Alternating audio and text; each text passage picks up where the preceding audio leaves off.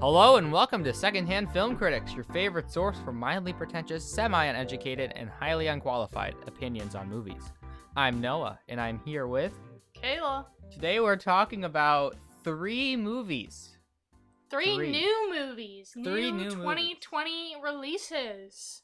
Yeah, how many times have we been able to say that? None. Very few. Very few, yes. Obviously, all three of these are streaming movies across multiple platforms. So we've got Palm Springs, which is on Hulu. We got First Cow, which is on video on demand. Right. And then we've got The Old Guard, which is a Netflix original. So you can definitely check these movies out if you haven't already. Yeah. So they're widely available, and we'll get into each one individually. But I think it's interesting looking at them because I feel like they each represent like a very specific brand. Where Palm Springs feels very much like a Hulu original, and The Old Guard feels very much like a Netflix original, and First Cow feels very much like a VOD release. So it's really interesting to kind of look at each one and kind of compare and contrast these three movies. We can just jump right into it.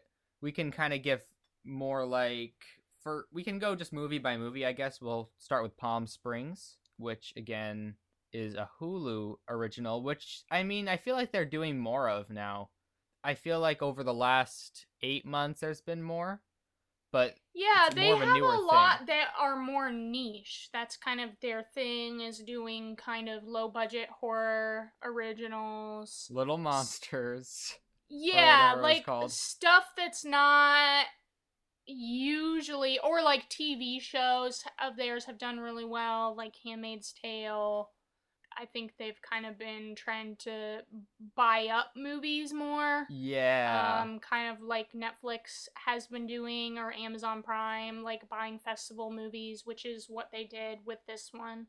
Right. And it seems like they are also a little more into buying rights for movies to stream.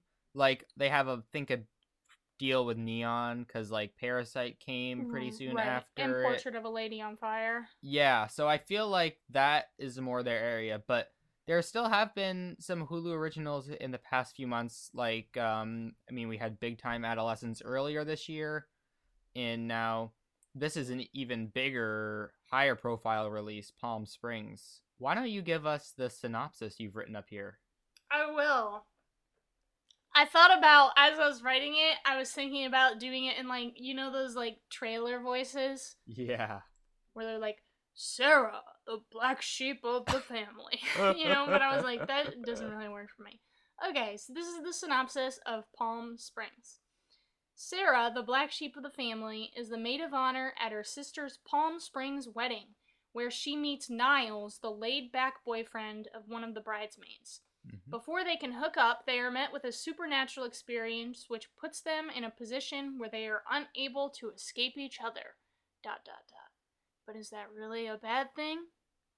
Wow, leaving it open-ended. I like it. There's the synopsis. This is an interesting, it's not like crazy, but it did have a bit of a weird ride to release. Apparently Andy Sierra, I think that's how you say his name. He wrote the first draft of the script during his second year as a film student at AFI. And the script was a lot different then. And then he went on to write for TV and was redeveloping the script into a more ambitious project. And then the project was announced in November of 2018 and filming began in April of 2019 with only a budget of $5 million. So, not like especially compared to the First Cow, which we'll talk about after this, not like a low budget by any means, but it's still like a pretty... very low compared to like other movies, especially The Old Guard. Yeah, which was 70 million. Yeah. So, yeah, I think probably because a lot of it is filmed in one location. It wasn't like they really needed a ton of special effects either. So it's just very straightforward, which obviously benefited them in that regard. Well, and it definitely paid off because I mean it premiered at Sundance like January of this year, and Neon and Hulu. So again, I think it's like Neon and Hulu are kind of working together on a lot of this. Yeah. They acquired the rights to the film for around 17.5 million, which holds the record for highest sale for a film from Sundance. It's pretty impressive. I mean, it's paid off. It's like easily the most popular movie right now. Oh yeah. And I mean, broke like streaming records. I think it was the highest stream movie this year. That could be wrong, but I'm pretty sure that's what I saw on Twitter. No, I think if that's not completely accurate, it's probably pretty close. Like everyone I saw online, everyone I follow on Letterboxd was watching this, and I knew it was like a decently high profile release, but I wasn't expecting it to be this big of a deal, I guess, when it came out. Yeah. It's definitely kind of captured a lot of audiences, and I feel like it's pretty I've seen very few negative things said about this movie, even if it's not like a mind-blowing film. I feel like it's very hard to hate, if that makes sense. Yeah. So it's like definitely like a crowd pleaser, and I think that the 17.5 million was definitely a good move for Hulu. Like this is a huge huge get for them. The first thing I'm going to say, which doesn't have anything to do with the film, but Hulu Originals, they need to stop putting a little watermark on the screen. I hate it. Why are they doing this? It's like I'm watching. They need to remind you that it's a Hulu original. It's so annoying. But it's the same thing as watching like a TV movie. Like when you watch Hallmark movies, it's got Hallmark Channel in the bottom right corner. I know, but I don't like that. I don't like watching TV movies. If I like my full screen to have only the movie on it. I don't want a watermark. I'm paying for this. So Palm Springs. I was looking forward to this, like not in a crazy way, but I heard a lot about it coming out of Sundance. It had a lot of good word about it, and I like Andy Samberg, so yeah. I was excited for it, and it's like a fun summer-ish movie. It looked like it was gonna be, so that was another reason I'm excited for it. What about you? What was your kind of? Yeah, I mean, I like movies like this, kind of dorky comedy, bright colors. Yeah, like bright colors. Very rich and warm and like fun. And you know going in that like you kind of like hope that it's gonna be enjoyable and that's what you expect. You're not really expecting it to be anything that's specifically mind-blowing. But you're like, oh, this is well shot. We've got good people in it. It looks funny. So yeah, you just hope it's gonna be a good time. Yeah, I think that's another way they were probably able to cut down on costs is like you said, the color palette's really good, but the cinematography is not like anything like crazy. It's obviously was pretty basically shot. It looks more like a very well-made like TV movie, if that makes sense, as opposed to some of like the more high budget feeling of the Netflix originals. Not like saying that they're better, because they're not, but like I'm just talking specifically about style. Did you like it? What was your thoughts? Because you didn't rate this, so I don't know. Yeah, I did. I enjoyed it. Yeah. I think, and this is maybe kind of a spoiler. Yeah, we'll try to not spoil too much here. We're gonna try to keep it as spoiler free as possible. But I mean, it's pretty obvious that this is a time loop movie that's in the trailer and in the description. Yeah. Not our description, because we kept it vague and exciting. Interesting. And obviously it's hard to make any movie where you're stuck in a time loop not seem like Groundhog Day. And I know I read that they kind of, when they were writing it, instead of, to kind of steer away from Groundhog Day, made it that he was stuck in the time loop first. Niles was stuck in it first. Yeah. So it wasn't like him discovering. It wasn't about him discovering and trying to get out of the time loop. It kind of reminded me of Spider-Man Homecoming in that it it was nice to see that movie have it just jump into Spider-Man's arc rather than like Yeah. having him discovering his powers. That it seems like an out there comparison, but it gave me the same idea where it's like we've seen Groundhog Day, we've seen like the character like waking up and realizing, "Oh my gosh, it's the same day." And we still do get that with the character of Sarah. So we still get that perspective, but it's nice to have also someone like a character that's been there and it doesn't feel like as tedious as maybe it would have, if that makes sense. Right. It's like we can just jump right in to the story. And I think it helped that they didn't do all the like same sort of tropes of it where it's like he knows exactly what's going to happen, where it's going to happen. You know, because in Groundhog Day, it's like, oh, this server is going to whatever, Right. drop this, and this is what's going to happen. Right. Like, the way that he functions in the world alters what's happening.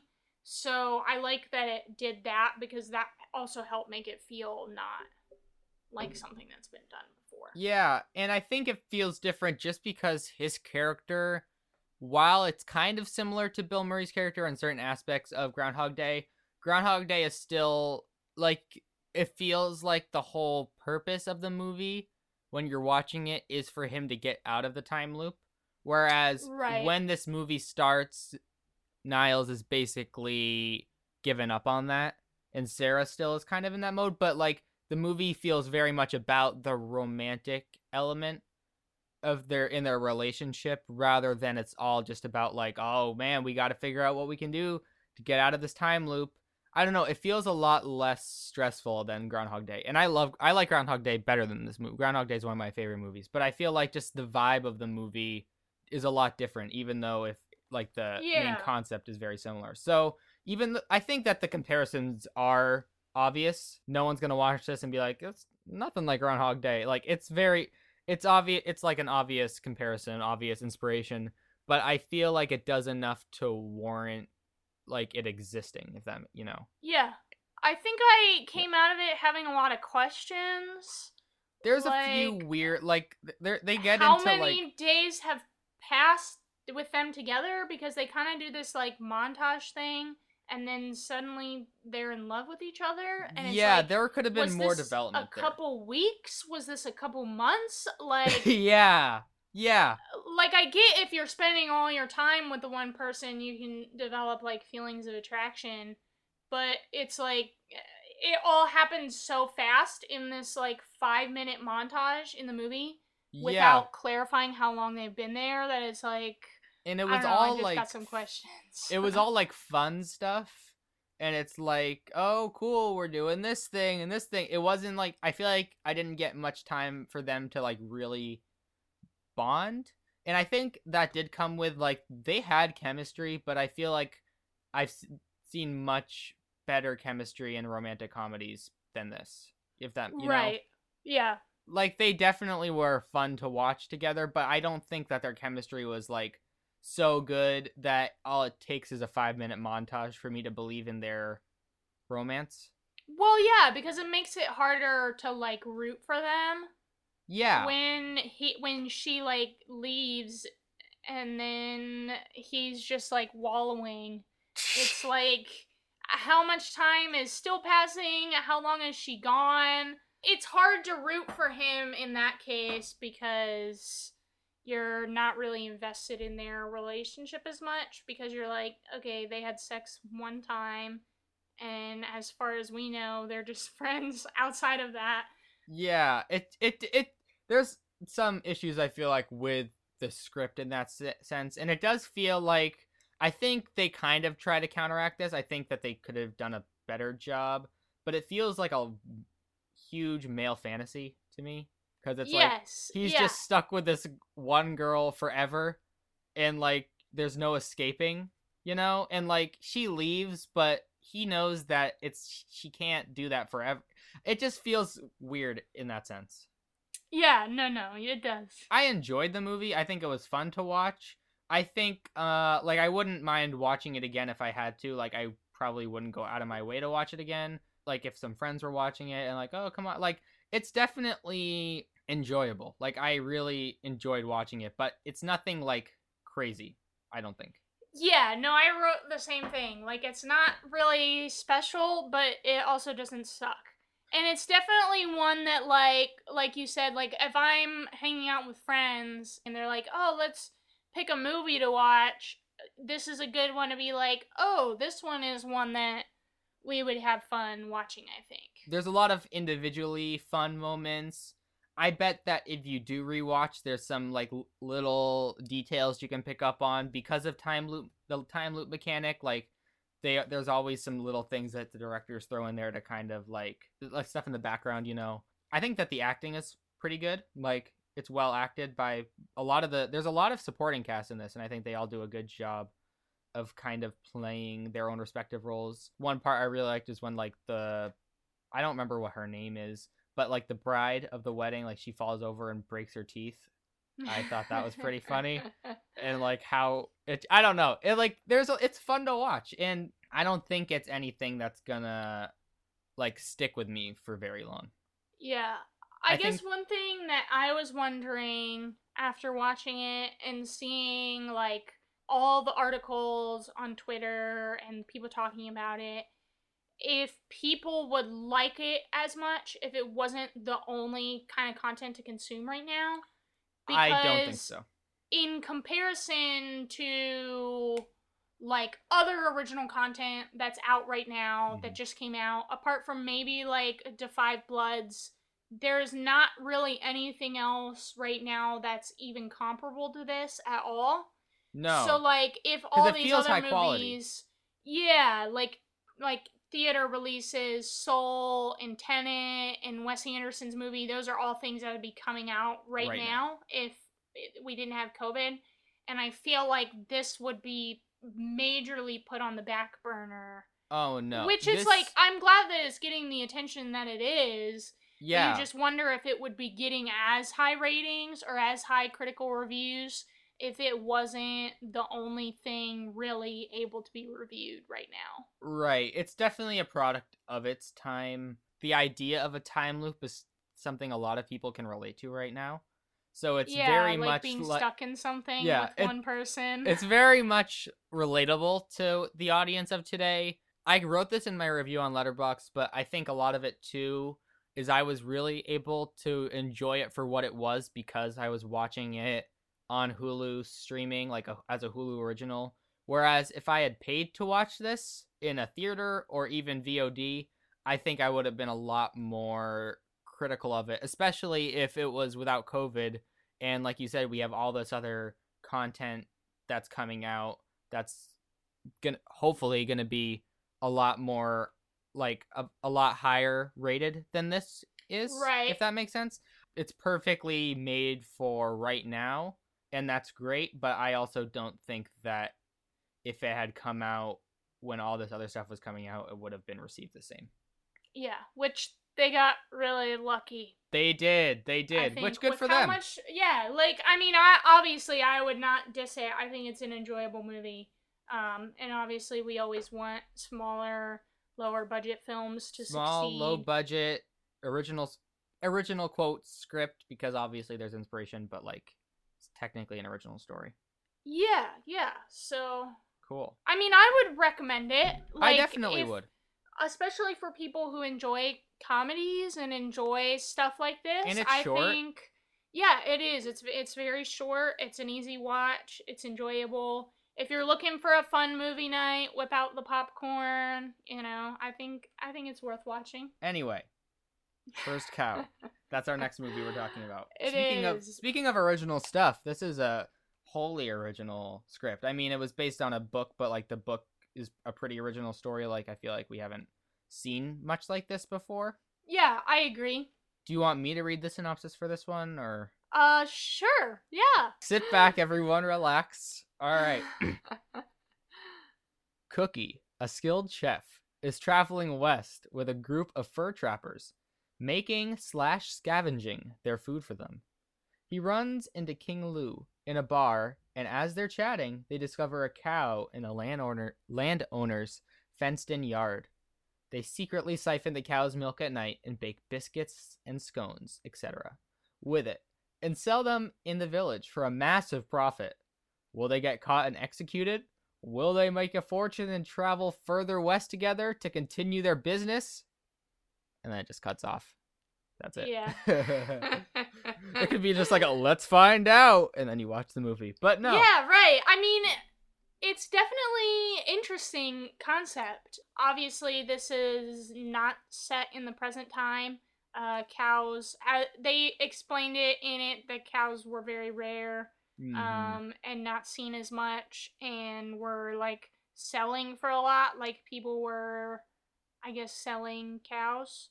Well, yeah, cows were definitely a high commodity because it's like a constant source of food and resources.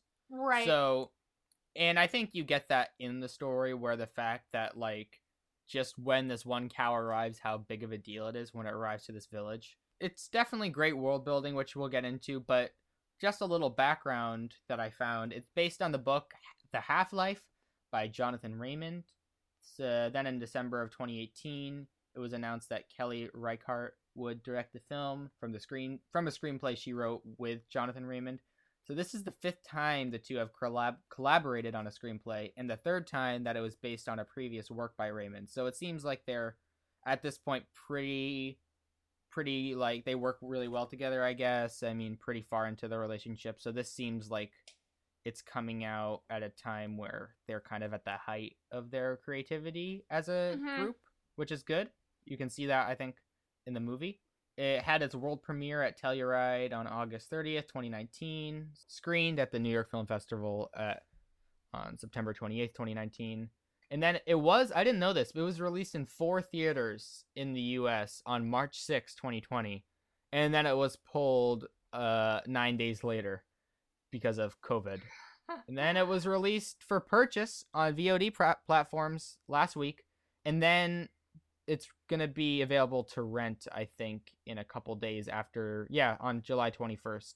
Yeah, which we didn't even know if that was going to happen or not. When they pulled it, a lot of people were really excited about First Cow, and then obviously got pulled out of theaters, and then there was really not a lot of word on whether or not people would get to see it, because, I mean, A24 has been kind of weird gatekeeping their movies right now. Like The Green Knight? Ugh. Yeah, like they've been, I don't know, just holding out on us. So I think it's really good that we were able to get this.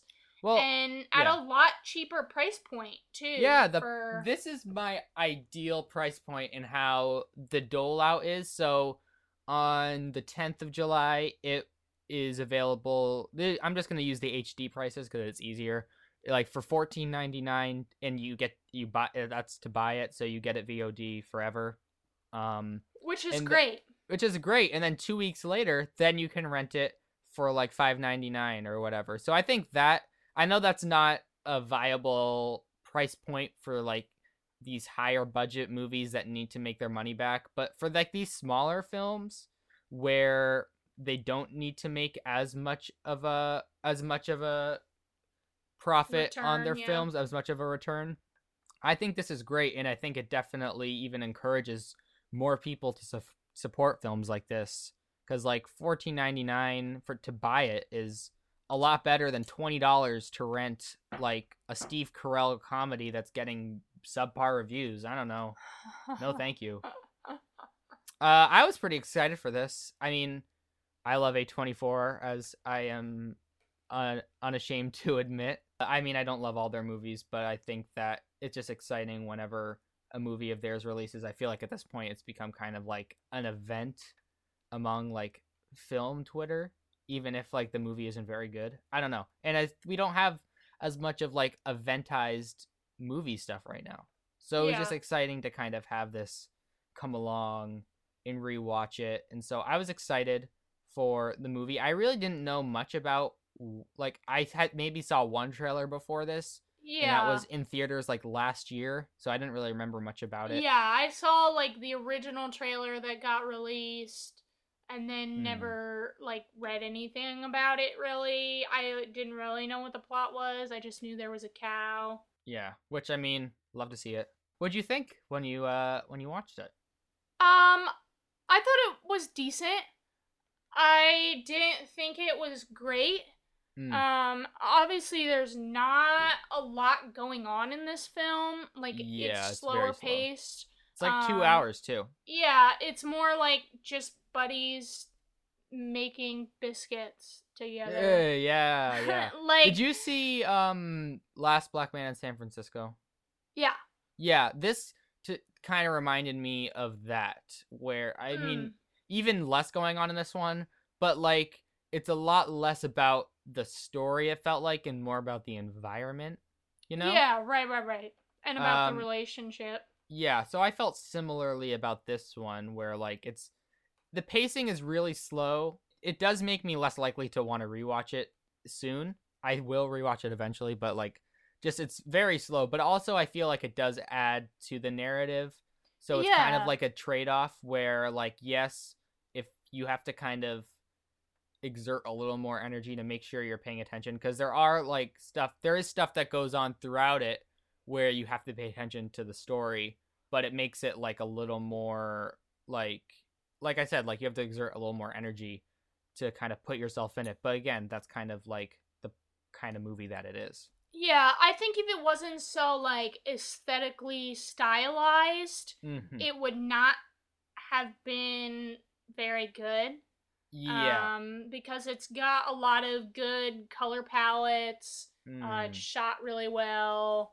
The score was really good. I've been listening to the score since I watched it. It's so good. Yeah, it's very good. It's definitely a contender for score of the year. Yeah, keep up with that with the Secondhand Film Awards coming out at the end of the year.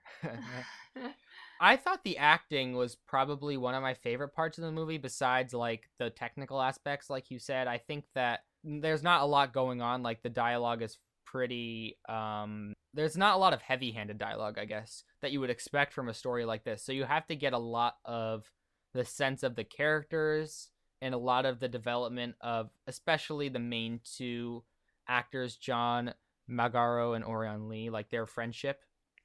You have to get a lot of it from just their facial expressions and the little things they say that aren't as like, oh man, yeah, last year my father died in a train wreck. Like I feel like in these kind of movies you would just get so much of that, and that's how they would develop the characters.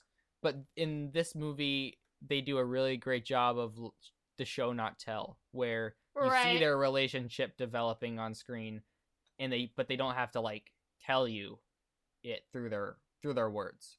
Right, yeah, which is just props to the directing. For sure. How did you think like the 4:3 aspect ratio in this? That was one thing I was a little thrown off by. I thought it was fine. I guess it made it feel more old-fashioned for sure. Yeah. I do think that 4:3 aspect ratio is becoming a bit of a trope right now. Yes, it is. And I don't need every movie to be completely like 2.33 widescreen. Like I don't think that would have worked either. But I would have liked maybe just like a 1.66, like just like a bit of a widescreen, a bit of a bigger, because especially just to get in the scope of the area, because I think the environments are really gorgeous. And I think the best part of the movie is when you're kind of just watching these characters go through the forest and like you just kind of take in the scenery. I don't know. I felt like it just didn't match the movie, but also like it's clearly like she's not like a unintentional director, so it has an intention.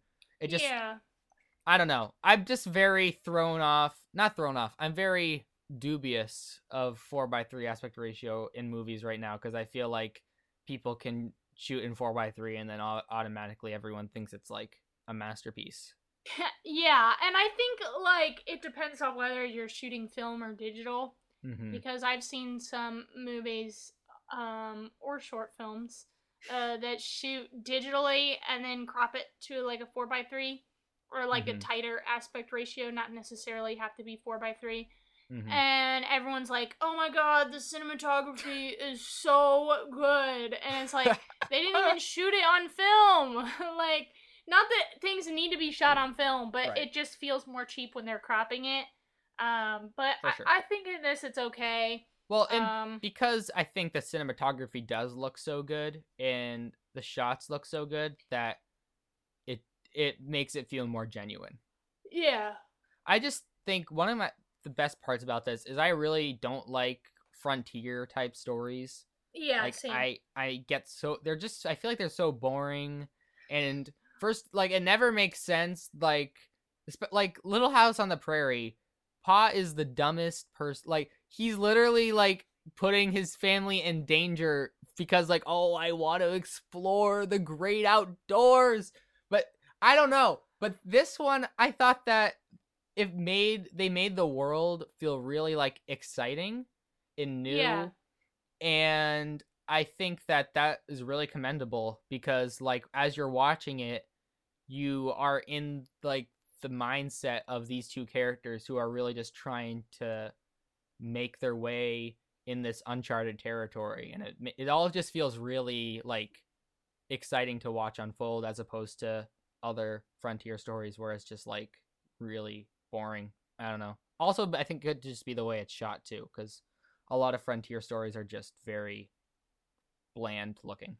yeah. I think I like the beginning half more than the second half, kind of for that reason, because it was like you were seeing the expanse of the world and seeing Yeah. how the people function and learning about the characters and their relationship, and then the end's just Yeah, like the last 20 minutes especially felt kind of like a drag. I feel like yeah, they I should mean have they're just running around the woods and they in should the have river and yeah, sleeping, and it's like, what they is should have either happening? fleshed it out more, like made it more of like a final act, or they should have just cut it because as it is, it feels kind of like tacked on, and it's like, is this like the final act here, or wait, it's still going? Well, So it, yeah, because they're like, this is a spoiler. yeah, They like get separated, and you're like, obviously you want them to find each other, but they're not trying very hard.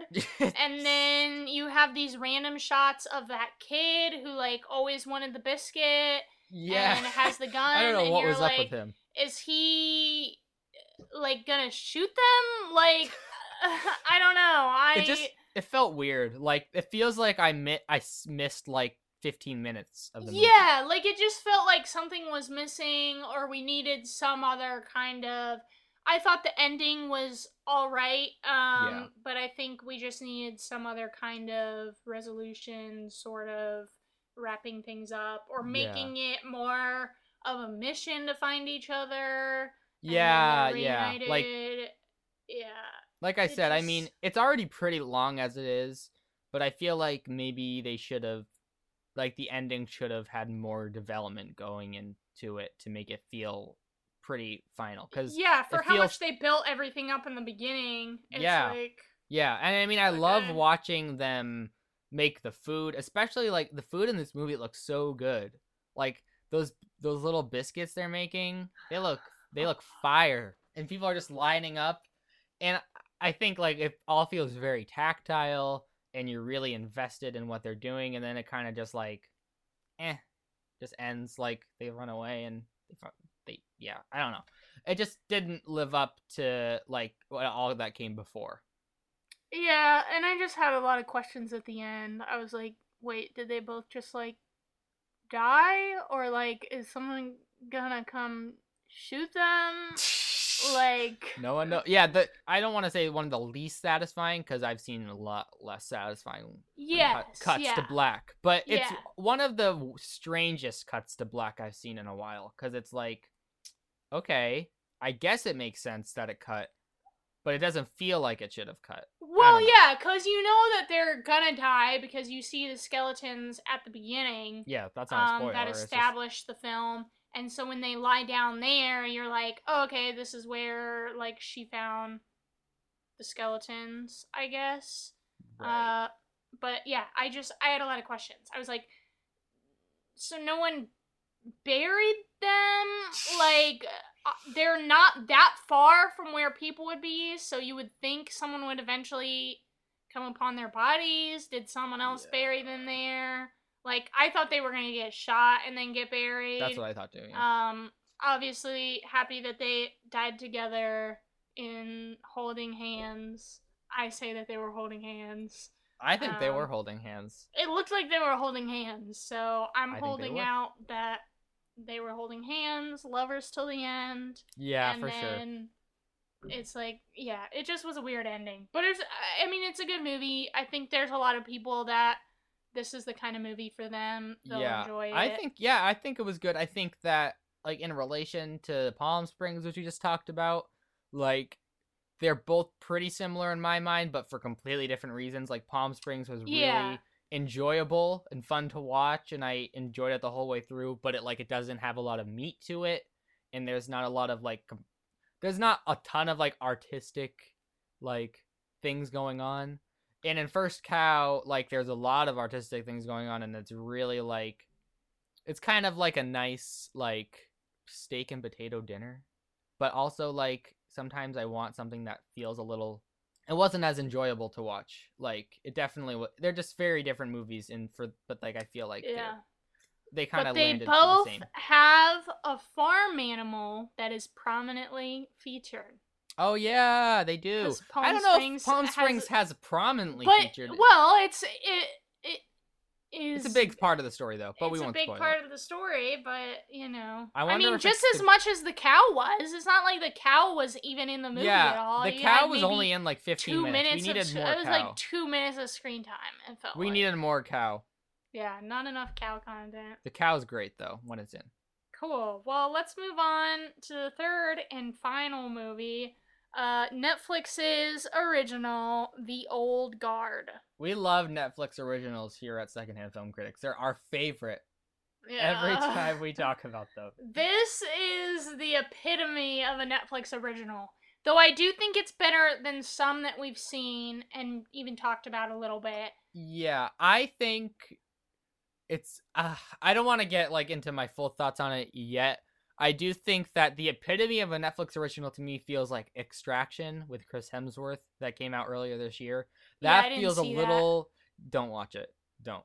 But that and maybe like something like Triple Frontier feels a little more Netflix original to me. Well, I'll get into why I feel like this feels a little different, but let's read the synopsis here first. Yeah, okay, I'll read it here. Andy, a badass warrior, leads a group of mercenaries who have superpowers, making them immortal and immune to death.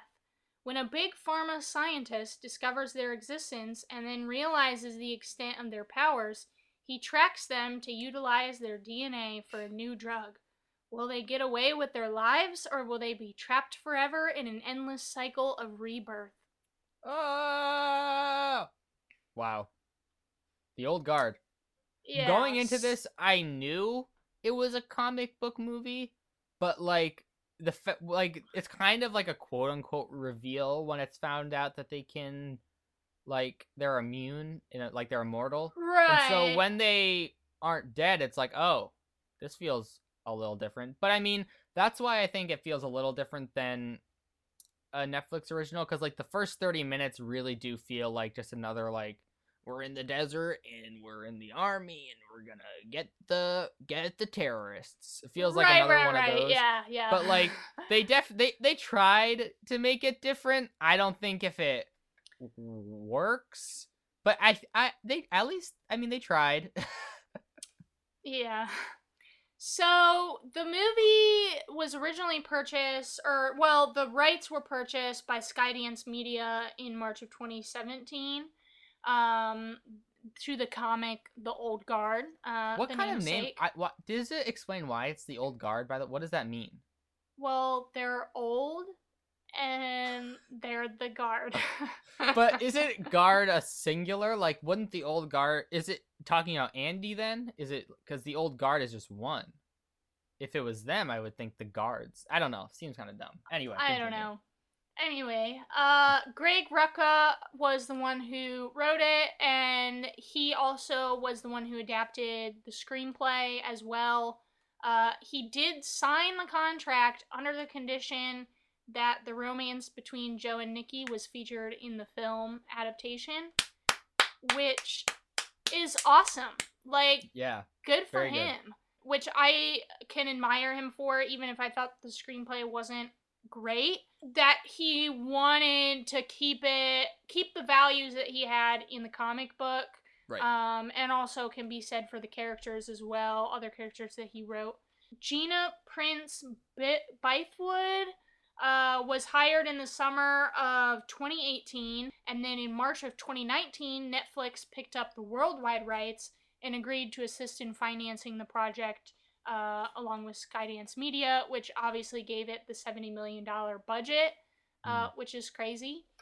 Some That's other a good lot. things was Gina became the first Black woman to direct a big budget comic book film, which is very cool. Very cool. And then also the first comic book movie to have openly gay superheroes, which is also very cool. So we've just got a lot of good things, I think, worth saying about the production of the film. Yeah. And about the director and about the, the writer and the people that worked on the film. Obviously, we know a lot about some of the people who act in it, who also are very big advocates for representation in Hollywood, elevating women roles, both in production, in crew levels, and also in like acting roles, the more visible roles. So I think it had a lot of good things going for it, and a lot of worth noting behind the scenes things that do set it apart from maybe some other Netflix originals. Right. Doesn't mean it's a good that makes it movie though. Yeah, it makes it hard for me to just say like, yeah, this is not a good movie. It's not very good. I think the one like kind of big complaint I have is that it feels like it's trying to do too much at once. Like you said that she's the first to direct a big budget comic book film. This to me doesn't even I didn't even cross my mind that it was like a comic book film, because like it feels kind of or like that they were like superheroes. Yeah, like it feels like half like kind of like a superhero movie and then half just like a regular action movie. Which like you could argue that that's a good thing in a way, because it doesn't fall into the textbook pattern of like Iron Man or Thor movies. But yeah, it just feels like it doesn't know what it wants to be, though, I think is my biggest issue. But some good things, like I thought the action sequences were edited well, like they looked cool. Yeah, and I thought some of the like fight choreography was good, some of it. Like when it was just the individual fight between the two women leads. Yeah, I thought that was a pretty good fight scene. It felt very similar to like John Wick punching fight scenes in the way it was edited and choreographed. I thought that was good. There was one specific shot that I liked, but they were like fighting and there was a shotgun on the ground or something, and he like hit it on the ground and it like fired into the person. Oh yeah. It just like, I was like, oh okay, creative. And that was one of the first like fight scenes we got. And then I think they got less creative after that. But that scene, I was like, okay, because you're kind of establishing their abilities. Yeah. The one thing that makes the fight scenes worse is the music. The music in this is so bad. Every time there's a fight scene, they're like, all right, let's put on a new track. It's like there's a DJ in the back like, this is gonna kick it. Soundtrack of the year so far. Which is a critique I've seen a lot. It just doesn't work with the story or the feeling, or even like all the songs don't even fit together. Like there's a Frank Ocean song and then there's a Marshmello song. And like it felt like they just kind of scrolled through like the top 40 of 2019 and were like, all right, let's see what pop songs can we throw in here that people will enjoy. It feels like they press shuffle on Spotify and they're like, so we have 1, 2, 3, 4, 5. All right, there's our 5 songs. Yeah, like worst needle drops ever. Definitely not for our consideration. Yeah. I think one thing I did like is I feel like the acting was not very good in this movie. I thought it was okay. I think Kiki Lane really kind of stole the show acting wise. I think She everyone did. else feels pretty one note. I don't like especially Charlize Theron. I felt like her character was just the Her classic. character was so boring. The classic stereotype where like I've been through a lot and I'm not gonna show any emotion except maybe once. I don't know. definitely thought that. So I think that Kiki Lane really stood out in the movie just because she felt like the only one that had any like considerable range, I guess. Yeah, I mean, yeah. Dudley Dursley is in this, so just seeing his beautiful face makes it sometimes a little more God. tolerable. One thing that I wrote down, which is just a funny thing, because this is obviously a movie that's pretty reliant on special effects. At the beginning, when she was like standing and watching the news or whatever on the TV screen, it was like the worst green screen job I'd ever seen. Like putting a TV screen on, like it was so obvious. And I was like, oh god, I hope like the rest of the SFX is not as bad as this. And I think they were okay. Like there were a couple things that I was like, There's some weird thing, like it's 70 million, but there's still places where you look at it and like, did they just cut corners on the cost here? Because like, the location cards are so bad. They look like little. They look like iMovie. No, it looks like somebody made it in iMovie, not like an actual graphic designer. But one thing I did say was that I think they were like trying to do something different than most action movies that do the like, you know what I'm talking about, where they do the letters that like type across the screen. Like they have a little sound effect. Yeah. Not like typing, but the digital typing sound effect. That's like. And I think they were trying to like steer away from that and make it more modern, but it ended up just looking like some 9th grader editing a YouTube video. Like on some basic title cards. Yeah, I'm here for like originality. Like I don't really like I don't like that much, but I mean, yeah. At least it doesn't look. I would have rather that than kind of what it ended up being. Like I was trying to think of alternatives, and I was like, well, it'd be cool if it was like maybe like newspaper, like they did like a newspaper thing. Since that was like the news and in previous history was like a big part of the film, like something that made more sense with the plot of the film.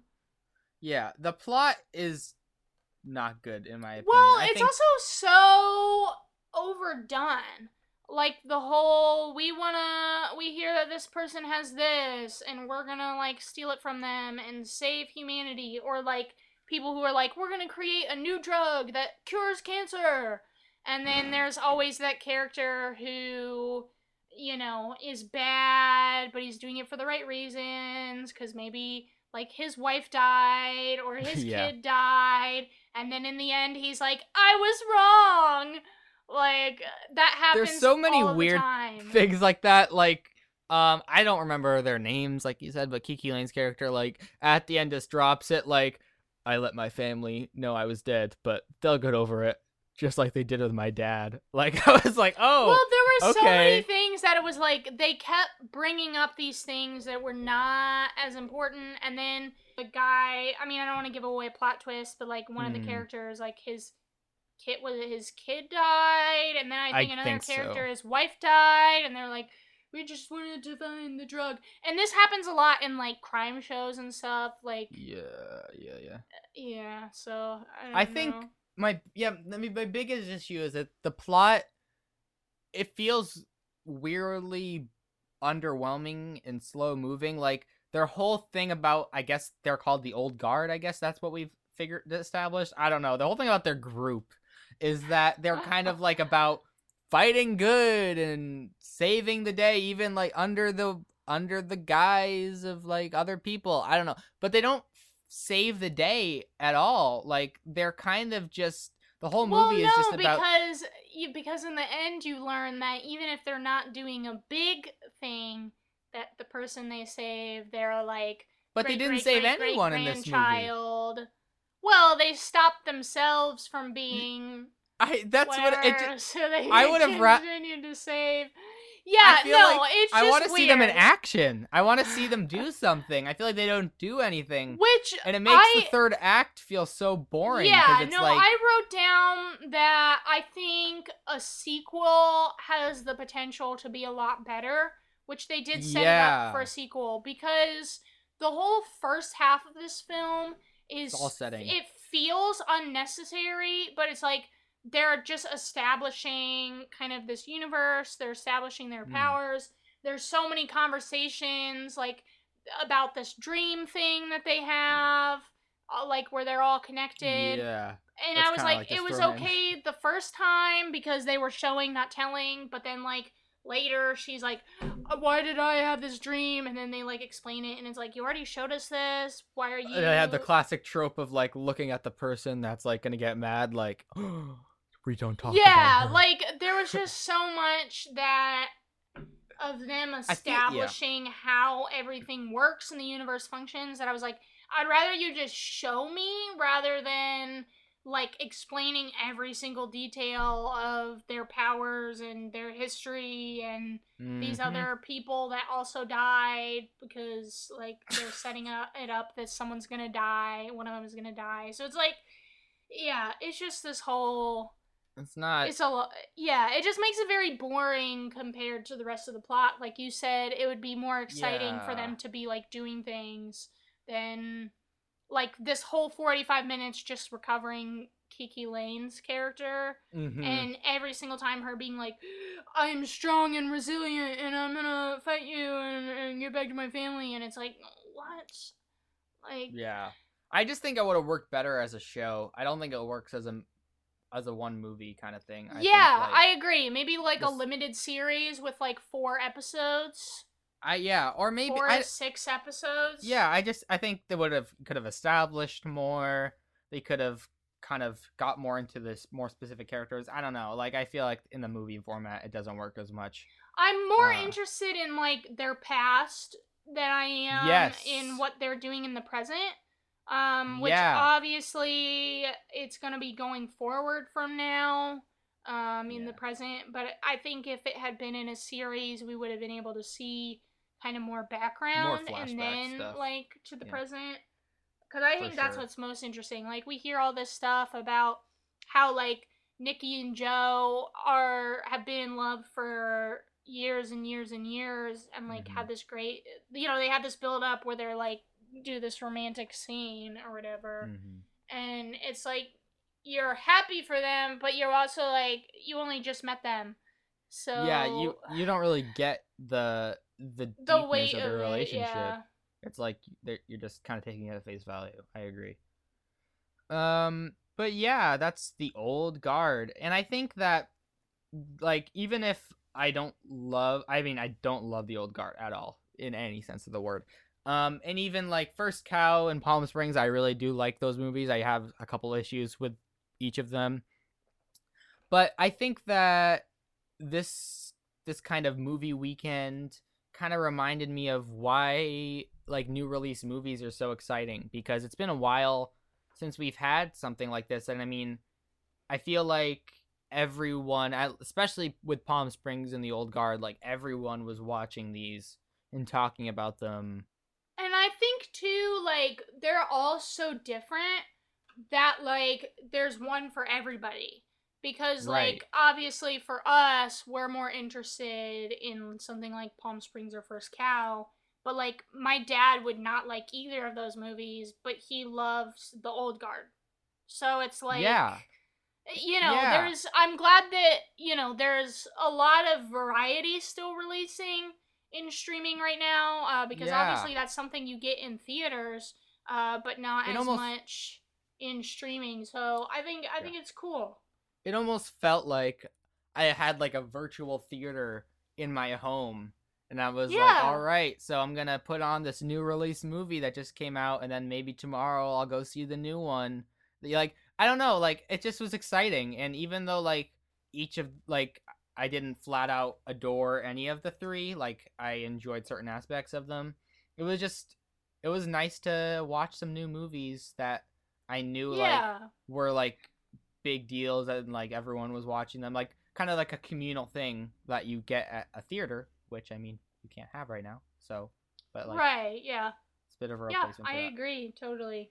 Like we said, they're available everywhere right now, so you can watch them. Check And I it mean, out if you think we like it. Don't necessarily take our word for whether or not you like it, because like I said, like I didn't love the Old Guard, but my dad texted me and said that he loved the Old Guard. So it's like there's an audience for everything. Don't be Everyone. ashamed of liking any of these or not liking any of these. Just yeah, they're all very different. yeah. That's our episode. You can follow us at Secondhand Film on Twitter, at Secondhand Film Pod on Facebook and Instagram. And you can subscribe to the show on any of your favorite podcasting platforms. Just search Secondhand Film Critics in the search bar, and we'll be there.